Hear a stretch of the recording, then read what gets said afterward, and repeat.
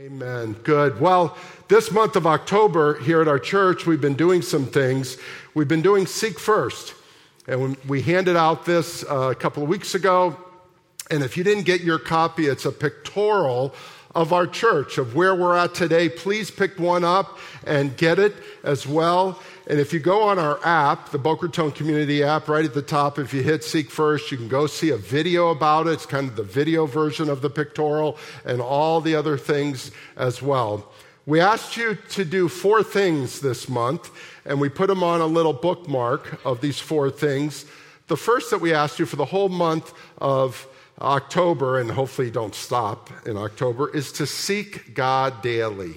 And we gave you a devotional, and we all worked on it for 20 days of the month of October, committing to go through this devotional that we started back on Monday the 9th, but to also just seek God daily. The second thing was to seek time to pray, specifically praying for 2 people that may need to know the Lord, that you are friends with or colleagues with or family members, but also to pray for other people. The third one is to seek meaningful conversations and to really make an effort to do it. It was interesting. Last night, Elizabeth and I walked downtown and had a little dinner. And a few weeks ago, we were at that same restaurant, and the waitress tatted up with everything. And we go, "What's your name?" She said, "Abby." And so my wife, seeking meaningful conversation, goes, "Is that Abigail?" "Yes, that's my real name, but nobody calls me." So Elizabeth gives her a whole aspect of Abigail in the Bible. She said, "I've never heard it." So what does Elizabeth do? Elizabeth buys her a Bible, marks it up, and takes it back to the restaurant 2 days later. Then we see her again. She's thanking us. So last night, she was our waitstaff. I mean, is that God or what? And she goes to the people, "This is the ones I'm talking to you about." Now, here's the point.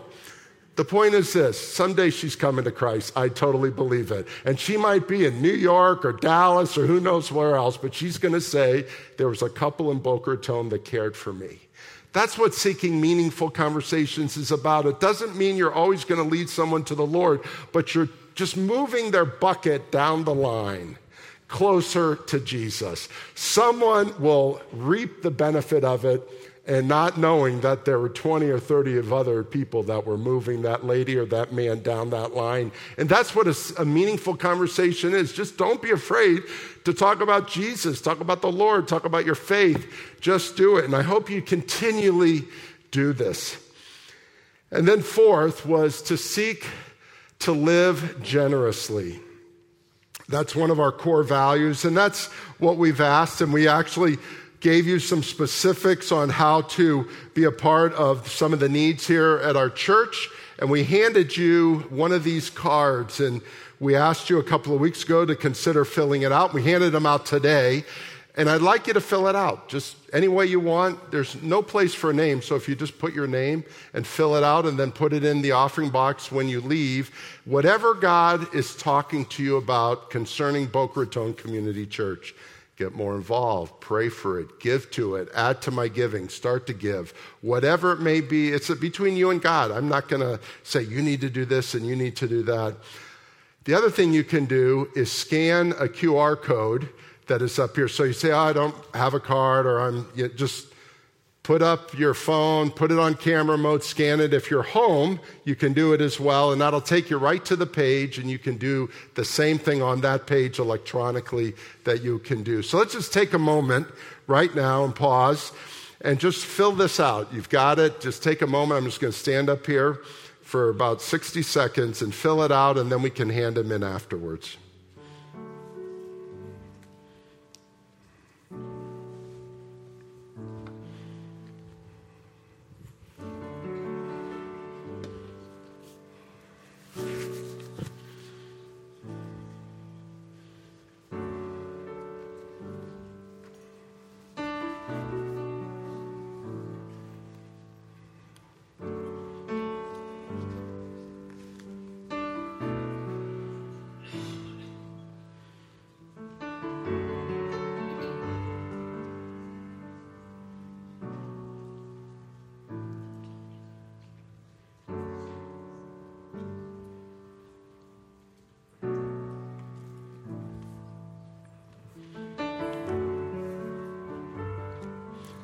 So let's pray right now. And as we pray, just pray that God will allow you to do whatever you've written down. If you haven't written it down, do it later. If you don't have one of those, write it on a piece of paper or do whatever it takes and get it out there. They have more out in the lobby. The other is, if you would pray for Matthew, Cameron, and Francois. They leave tomorrow on a worldly trip. They're going to the Philippines and to Sri Lanka to work with our partners, and Elizabeth and I are going to work with our partners as well. We're going for a very short time. They're going for about 10 days, and if you would pray for all of us as we travel and as we work with people around the world, we'd appreciate that. Let's pray together. Father, thank you for each person in this room. I pray, Father, that you would bless us in the way that you want us to be involved here. We thank you for this church. We thank you for this place. We thank you for allowing us to be in Boca Raton, a world-class city that needs you more than ever before. And I pray that you would allow each of us to be a part of that mission of yours here at Boca Raton Community Church. I pray in Jesus' name. Amen.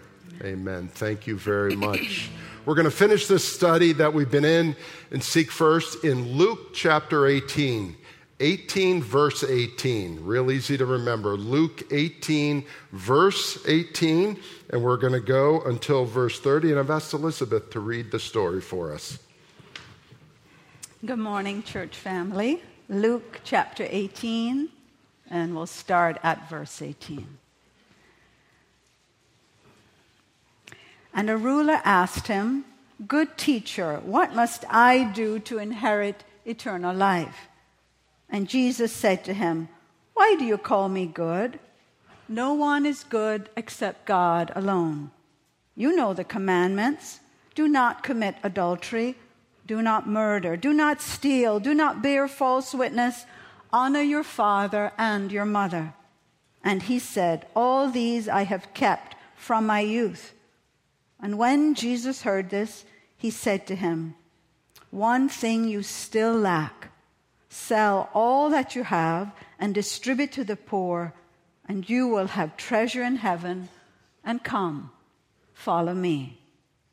But when he heard these things, he became very sad, for he was extremely rich. And Jesus, seeing that he had become sad, said, "How difficult it is for those who have wealth to enter the kingdom of God.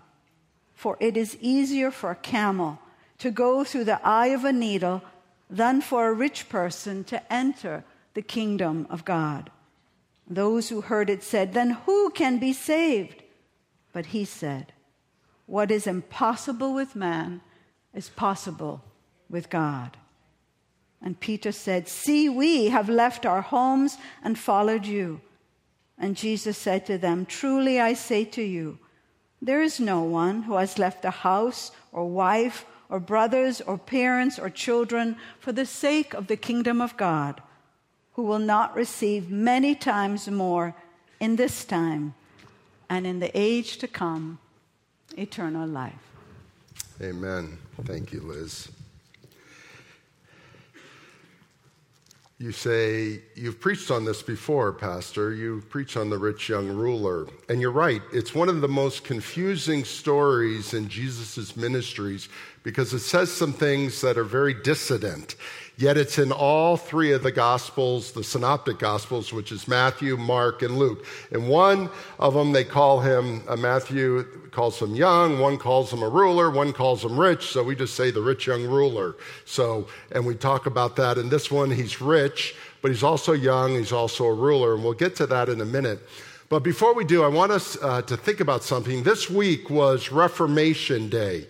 Depending on your tradition, some of you don't celebrate it at all, which is fine, but October 31 or November 1, depending on your tradition, is considered Reformation Day. Some call it All Saints Day. There's a lot of names around it.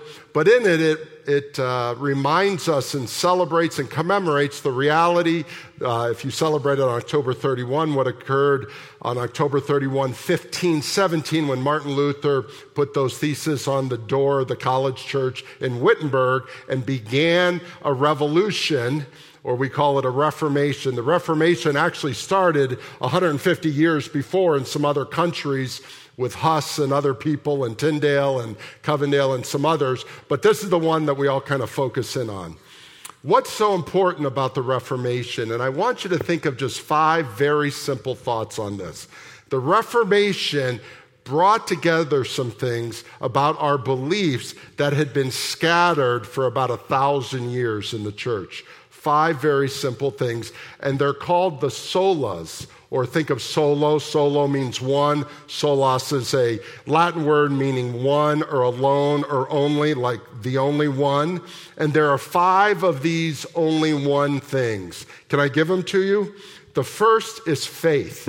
It's solas fide, F-I-D-E, like we get confidence. We have faith in someone. Con means with faith. If I have confidence with you, I have faith in you, that kind of thing. That's where that comes from. So the Reformation, there's only one faith, by faith alone. Number 2 is Scripture, sola scriptura, the Latin, but there's only one Scripture, and it's Scripture alone that tells us how we can come to Christ, to God. In other words, the writings of great people, men and women through the history, are good, and maybe they are correct, but they do not take precedent above the Bible. And some churches had allowed that to either have equality, the writings of people with the writings of God, the Scripture, or actually even circumvent it and be above it. And the Reformation said, no, you can have the writings of people, but they're all under here. So it's nothing wrong. People go, I can't read anything but the Bible. Yes, you can. Just don't put it at the same level as the Bible. And judge it against the Bible. So as you're reading it, you judge it against the Bible. There's some great writers of all the denominations. I love to read them, but I always judge them with, and her, ladies and men, with the Scriptures. So there's faith alone, Scripture alone. Number 3 is solas Christos, which again is Christ alone. We sing songs of Christ alone. Our faith through the Scriptures, taught in the Scripture, is about Christ alone. It's nothing else. It's not Christ plus something else. That's key as we talk today about the rich young ruler. So you have faith, the Scriptures, Christ. Number 4, and this is a big word, sola gratia. It's grace, by grace alone. It's grace. So it's God doing the work through Christ. We have faith, and that's the Scripture tells us. Pretty simple. And we get those 4 things. If you've been a part of this church, that's all I talk about every week in some fashion or another. For by grace we are saved through faith. It is not of ourselves. It is a gift of God, not of works, lest any of us should boast, right? That's the 4 right there. The Scripture tells us that. But there is a 5th one that we forget about. And this is important, and thank you, Jeremiah, for reminding us of this 5th one. And I'll give you the Greek or the Latin word, solo deo gloria. Glory to God alone. Everything we do should be to Him. There is an audience here, and the audience is not you. There is an audience in this room right now. The audience is Him. You are the participants. I am the prompter. I am prompting you and me to have an audience with the King. And if you think you're here to hear me, you're only going to hear this much, my friend. You want to hear something? Hear from God. I am here to promote your thinking, your heart, your expression towards God. These musicians are great, right? And you go, wow, they're good. I wish I could sing like that and play the guitar like that and play the piano like Brian.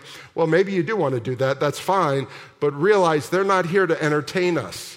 They're not even here to worship for us. They're here to prompt us to worship God. Jeremiah is a very talented young man, isn't he? But we were not here to promote Jeremiah. We're here to promote God, the one whom he sang about. And that's the key to this. That is to the glory of God alone. And that's important in this story of the rich young ruler. So can we look at it? I'm just going to give you 4 fairly simple thoughts because you've seen this story, you've heard this story, you've heard sermons about it, you've heard me talk about it. First of all, in verse 18, a ruler came, so before we learned he's rich, he's young, he's a ruler, and he asked a question, "Good teacher, what must I do to inherit eternal life?" There is no better question to ask. This young, wealthy, ruling class man asked the right question. A great question was asked. Jesus said to him, "Why do you call me good? No one is good except God alone." So Jesus begins to interact with him. He's not there chastising him for anything. He's saying, "Oh, this is good. You call me good." And remember a couple of weeks ago, we talked in the Old Testament in a couple of the chapters back then about good and who is not good, and God is good. Talked about it, and if you were at Mark Sangree's funeral, we talked about the Lord is good. He is confirming that the Lord is good. Jesus says, "Why do you call me good? No one is good except God alone." And then Jesus starts questioning him. You know, the commandments, do this, do that. You've read them there. So he's bringing the scripture in. Sola scriptura. He's bringing the scriptures in. And verse 21, we pick up the story. And he said, "All these things I have kept from my youth." When Jesus heard this, he said, "One thing you need that you still lack. Sell all that you have and distribute it to the poor, and you will have treasure in heaven. Come, follow me." And this is where we really hate this story, isn't it? I love that, honor your mom and dad, and I love all that good stuff. And what does it take to inherit eternal life? I'm going to come back to the sell everything in a minute. But what does this really mean? He's asking a question. So here's what I get a lot of times. "Pastor, I don't get it. I'm questioning." Okay, good. What are the questions you are asking? Questions are good. It's okay to question God. This man questioned God directly, and he didn't get chastised. It's okay. But the thing is, he told him the answer. He told him the answer. And we're going to find out in a minute, he was extremely sad, the rich young ruler, so he understood the answer. So you have a question, you have an answer, and they have someone who understands the answer. You see, this is where the dissonance come. People go, "I'm questioning God, and I just don't get it. I don't understand it. I don't get it." And I go back to that Mark Twain comment when he goes, "It's not the parts of the Bible I don't understand that bother me. It's the parts of the Bible I do understand that bother me." You see, we do understand more than we let on. People do, they just choose not to do it. And we need to understand that as you have a friend, or even you yourself are always asking questions, and you feel you got to always answer the question, realize at some point, not everybody is agnostic. At some point, they're just not believing. And you go, and I've had to tell people, okay, you don't believe it, that's fine for you. I wish you would, but don't keep asking me questions. You know the answers. You just choose not to do it. People are making choices, and we are afraid, they're going to go to hell if they don't, if I don't answer their questions. Please understand, Jesus Christ answered the question, and he went away an unbeliever. So that gives me hope when I answer a question and someone goes away an unbeliever. Because why? It is not me who saves them. My pithy answer is not going to save anyone. Now, I need to do it with grace. I need to do it. And yes, I can answer questions and I will answer questions. But at some point, you got to go, what else do you need to know? It takes faith. This is it. Well, I don't get it. Okay, well, faith. You got to help people understand and get them to the point of a faith question, not get them to a point of answering a question, which leads to another question, which then leads to another question, and you never get to the faith question. I hope that makes sense, but we see it here. If Jesus allows this man to walk away an unbeliever, of course, he can see his heart, which we'll talk about in a minute. Don't be worried if you work with somebody and work. So here's the key. The key is, I think prayer is more important than answering questions. Personally, that's me. Because I think the Holy Spirit can do more work than I can do. If you've got an hour to spend a half hour answering questions and then go pray for that person. Don't keep answering questions. I hope you get that. Prayer is the way that's going to lead people to Christ. It's God who's going to do it. Answer the questions, but be careful with it. He wanted him, in the end of verse 22, to come follow me, Jesus. Verse 23, this is key. We'll get back to the sell everything in a minute. Don't worry, I'm not going to avoid it. I picked the passage, so I'm not going to avoid it. If I wanted to avoid that whole sell everything, I wouldn't have gone to this passage. I would have done something, love your neighbors thing or something. But when he heard these things, he was very sad, for he was extremely rich. Underline extremely. Do you know what the word extremely means? It's real simple. T-O-O. He was too rich. He was too rich. Last week we heard from Matthew. Thank you, Matthew, for teaching on Zacchaeus, and that was fantastic. But Zacchaeus was too short. Remember he said that? Now, some of you don't get this at all. Some of you are the ergonomic person. There is someone in some windowless room somewhere has determined what the perfect person is here in the United States. It's I think it's 5'10", 170 pounds, shoe 9.5 for men. And guess what? I don't fit it. I'm too tall. I can go to the mall, there's 170 stores, and not buy anything. It's easy for me to go to the mall and not spend money because there's nothing that fits me in the mall. There's not a pair of shoes. It's like, hello.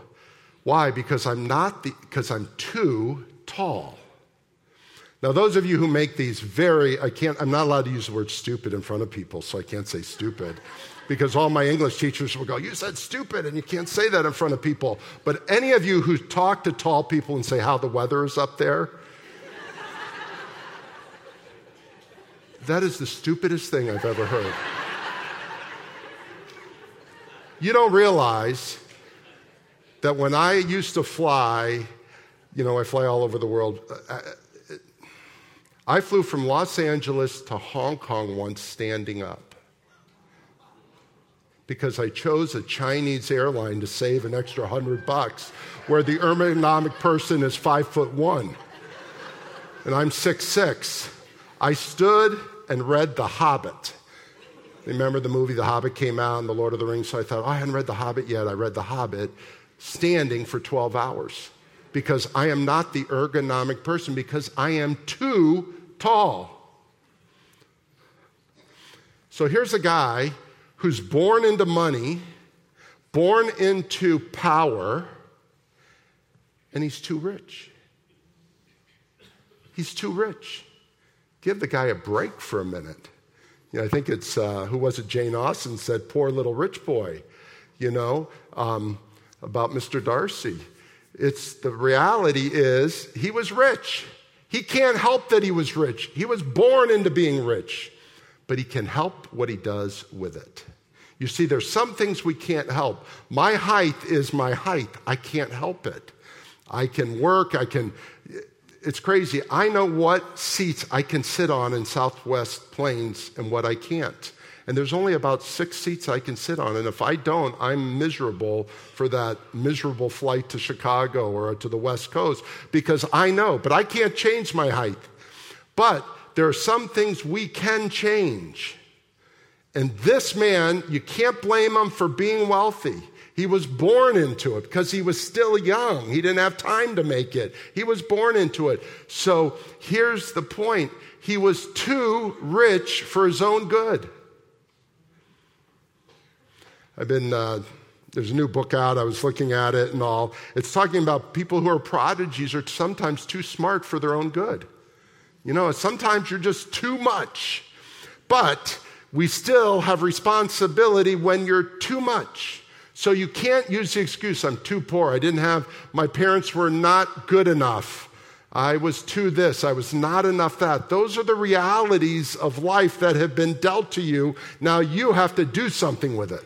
And a couple of things you can't change. Height, maybe, and that's, shoe size, whatever. These kind of things you can't change. But most else things you can change, but we choose not to change, and we just say we're in it.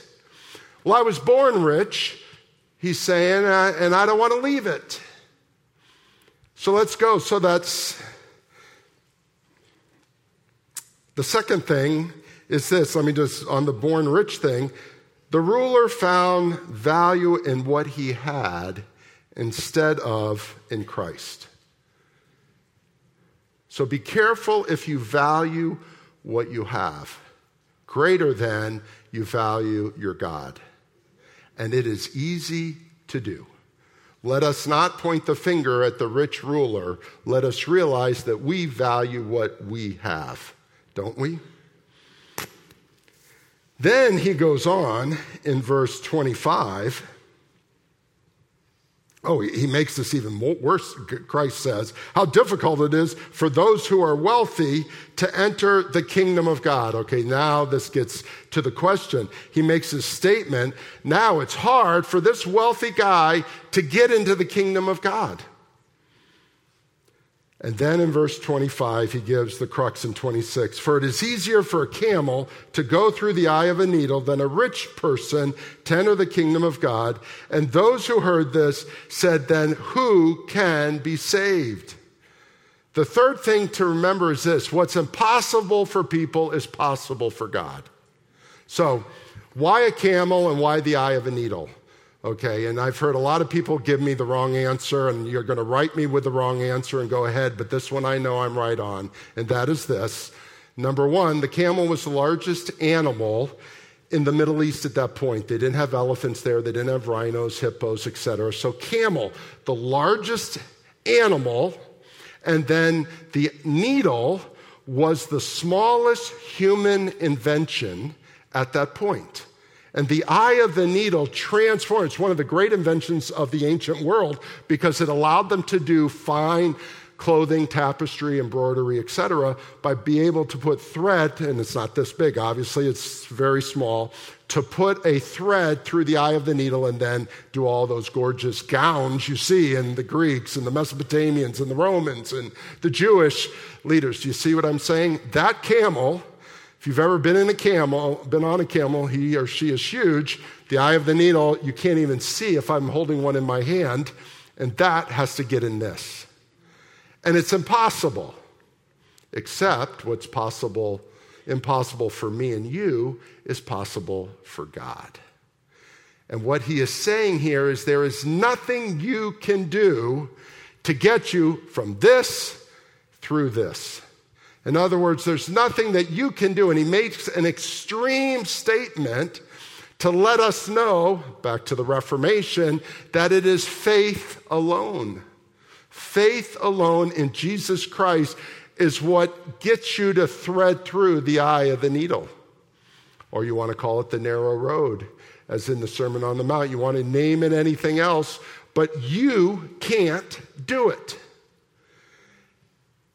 If the wealthiest guy, the rich, they knew this guy. He didn't use his name because his name would have been useless to us today, but they knew him. He's the ruler.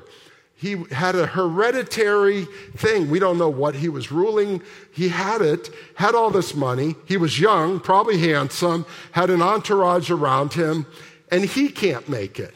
Now, why is that important? Because it was people like him who helped the poor.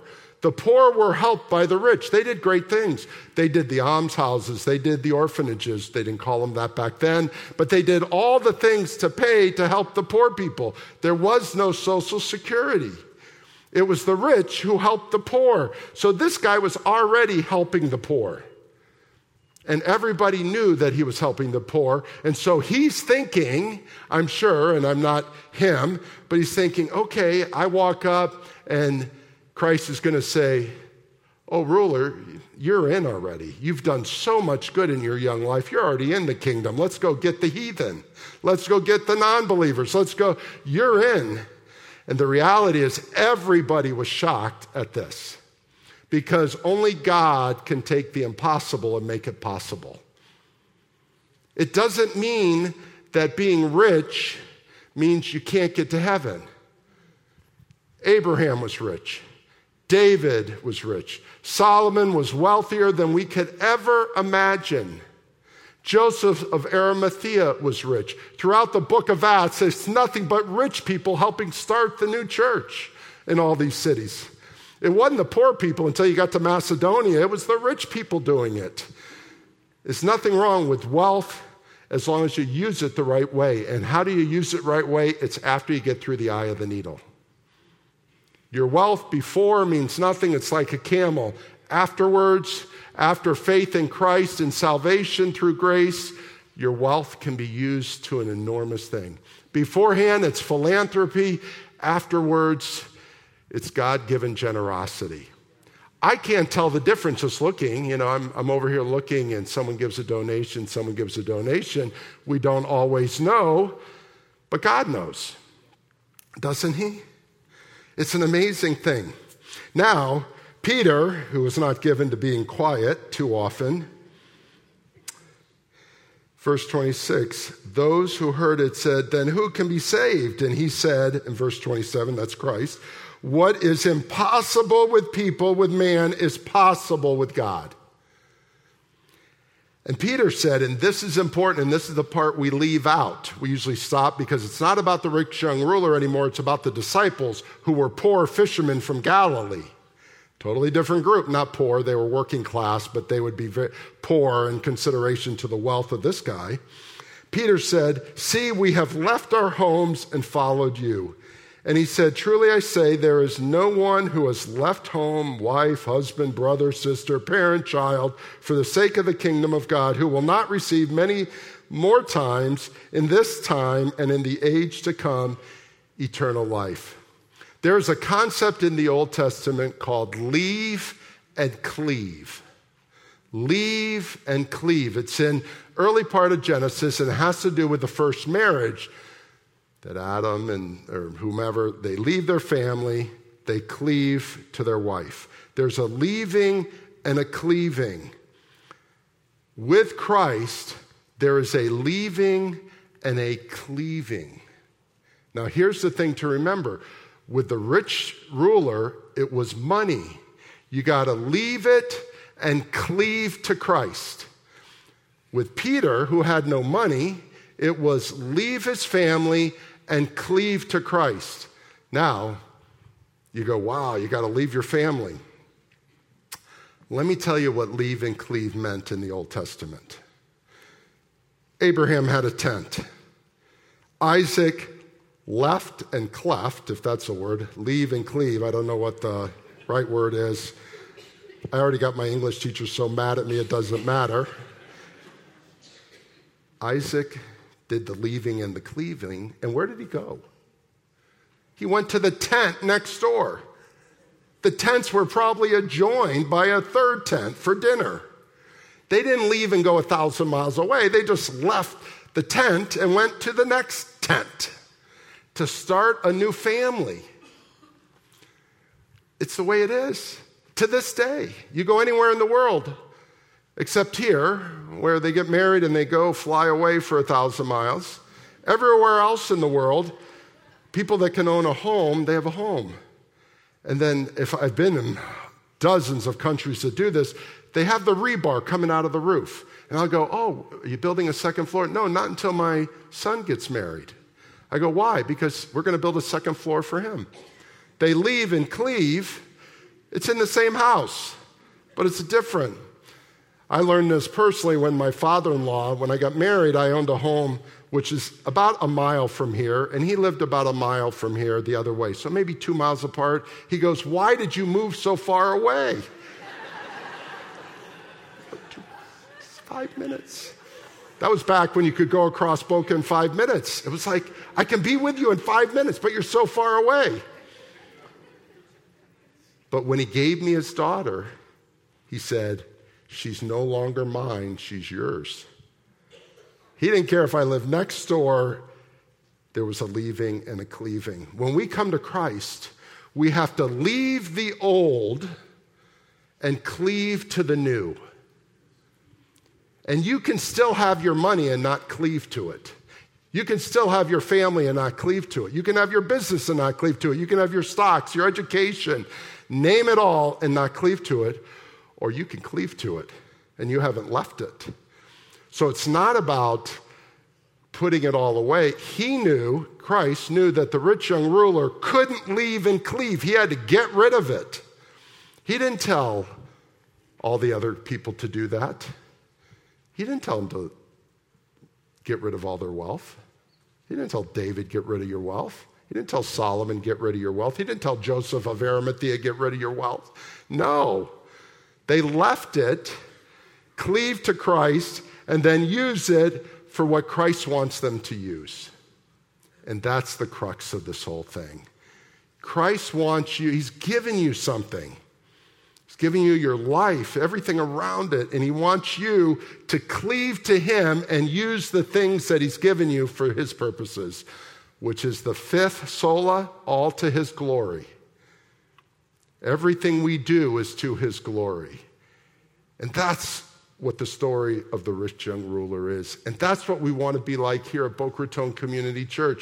I'm not asking you to give all your money to us. That's not the point. The point is that what you do for the glory of God and not for the glory of yourself. But whatever it is, do it. Why? And I close with this. A story I've told you many times. A story of my daughter Jackie, who hates to be talked about, but she lives 1,000 miles away, so I can talk about her. She had moved out, right? Leave and cleave. She moved out that 1 mile away. Back then we had a curfew. You can only go, I'm only kidding. She moved 1,000 miles away. But at the point she lived a mile away, she was out shopping one night, came back. She was at a traffic light, went through it, and a guy comes flying through the other way and T-bones her. Now, you need to know what a T-bone is. That's when the front of a car hits your right here, the driver's side against it. Crushed the whole thing into her, and the car gets moved sideways across the road into a building. That's how much velocity this was. And the building she went into was a halfway house of men who were recovering from alcohol and drug abuse. It was a great place. Anyway, they come running out to help her. She was fine. I mean, she ended up having surgeries and all, but she was fine, and her head was fine, and the airbags worked. And she goes, call my father. And she's dazed, and so she's given him the phone number because the phone got thrown somewhere, and she couldn't use her phone. And so it's now 11 o'clock at night, and I get a call and it says West Virginia. And I go, I'm getting spammed at 11 o'clock at night, and so I click it off. I get another call from Pennsylvania. I click it off. I get another call, I think it was from Maryland. I click it off. I get another call from somewhere else. I click it off. And they all said, he's not answering.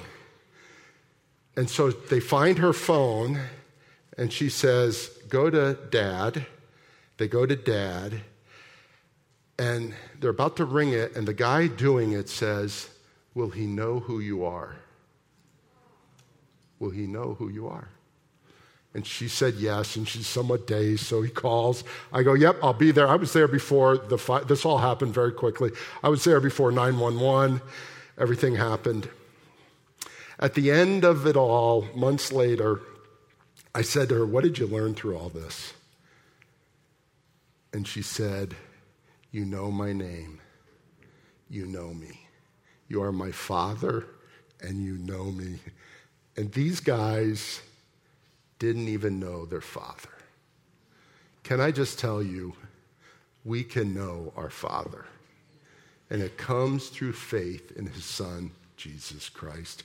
And at the end of the day, I want my Father in heaven to say, well done, my son, my daughter. Amen? Amen.